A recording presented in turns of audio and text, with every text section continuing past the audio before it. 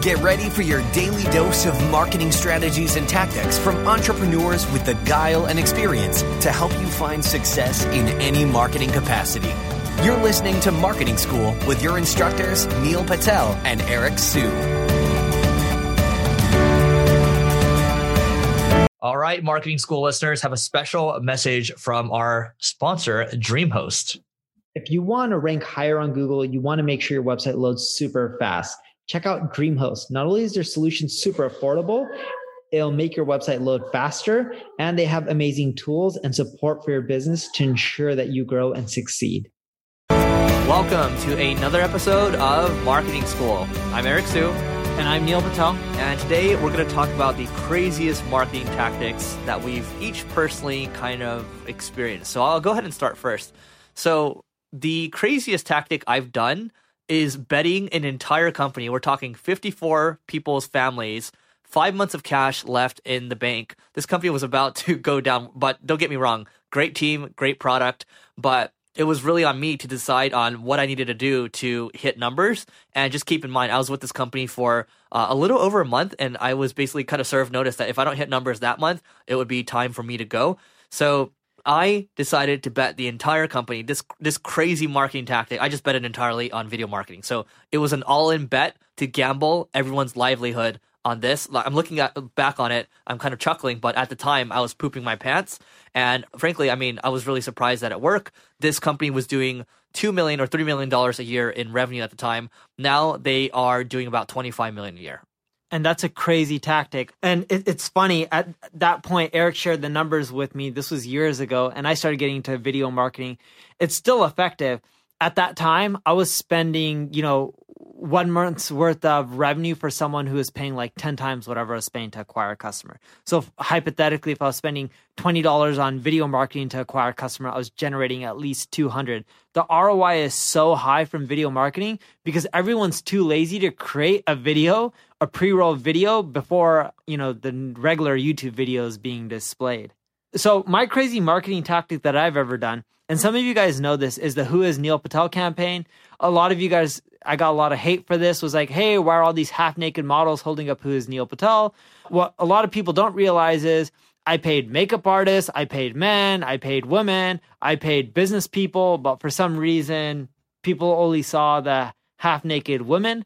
The coolest one that I believe that was ever done was there was this really buff dude, probably weighed like 300 pounds, and he was like, who is Neil Patel? And he wrote it on his chest, and he kept flexing his chest, and my name kept bouncing up and down. It was kind of hilarious. And what that caused is everyone to just Google for my name, who or Neil Patel, and who is Neil Patel. And over time, my brand queries shot up. I did this campaign continuously for a few months, and my search traffic on Google skyrocketed. My rankings skyrocketed. Now, of course, if you don't continue building your brand after, your rankings do dip. But because I kept cranking out more content, doing podcasting, doing videos, and building up the brand long term, my rankings stayed up there, and it worked really well. You can do the same thing with quizzes. You can do the same thing by like paying celebrities. You don't have to get that extreme. I didn't want to get that extreme with the half-naked models or whatever it is. I paid an agency to also help me out, and they came up with a lot of those concepts.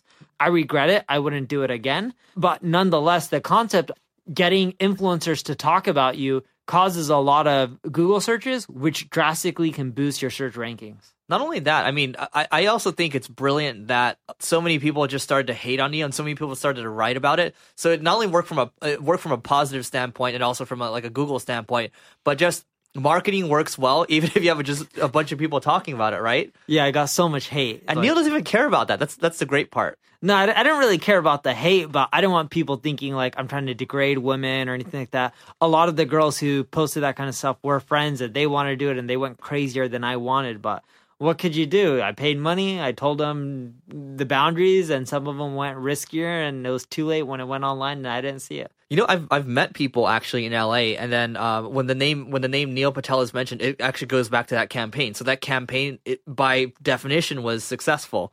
So, yes, it was successful by definition. Yeah. Just a couple more examples I think we can give.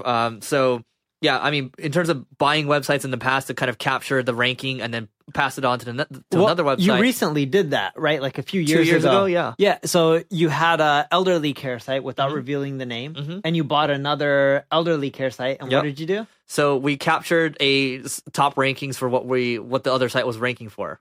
Yeah, but break down the process on how you did this, right? Yeah. So you wanted to rank for elderly care terms. Before you bought the site, where were you ranking? It was not ranking for that keyword. Were you in the top 10, 100? Nope, not even top 100. Okay, top 1,000? Probably top 1,000. But you didn't know. You're not 100% sure. Yeah. Okay, and then go from there. Yeah. So what we did was we were looking at the top 10 results for specific keywords we were looking for, and this one site just kept popping up over and over and over. We're like, okay. And we noticed that it wasn't being maintained. It was ranking for all these keywords. We're doing the research. And so what we finally did was we did a whois on that website just to find out what the email address was. I reached out to the guy twice, and then he finally said he was open to talking. So we spoke.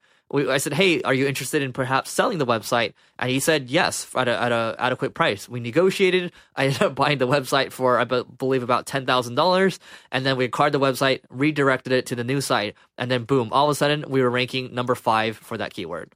So that's it. You have it. That's pretty much some of the craziest marketing stuff that we've done. We probably have tons more war stories, but we don't want to keep going on and on because some of them we probably don't want to reveal. Yep. If you want our daily marketing giveaways, go to singlegrain.com/giveaway. We'll see you tomorrow. This session of Marketing School has come to a close. Be sure to subscribe for more daily marketing strategies and tactics to help you find the success you've always dreamed of. And don't forget to rate and review so we can continue to bring you the best daily content possible. We'll see you in class tomorrow, right here on Marketing School.